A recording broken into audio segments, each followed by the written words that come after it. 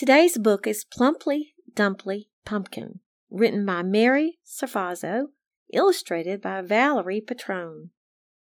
What a perfect October story. Plumply Dumply Pumpkin. Peter's looking for a pumpkin. A perfect plumply dumply pumpkin. He's a little tiger, but he's looking for a pumpkin. Not a lumpy, bumpy pumpkin.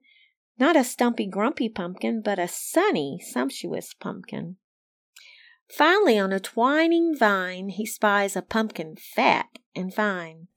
So he runs to it, and he notices it's not too fat, though, not at all, not too short, not too tall, not some squat, lopsided pumpkin, but a glossy lot of pumpkin, a big, huge pumpkin.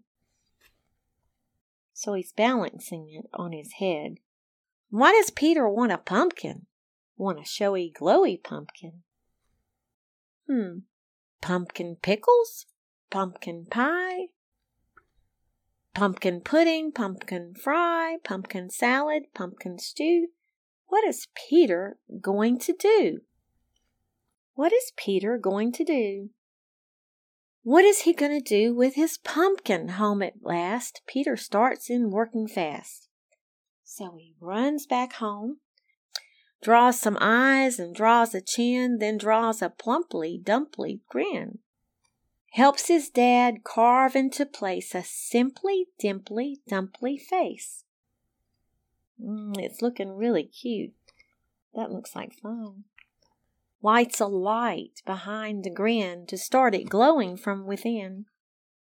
Later wins the most applause, and really no surprise, because perfect pumpkins really do make perfect jack-o'-lanterns too. What a perfect story.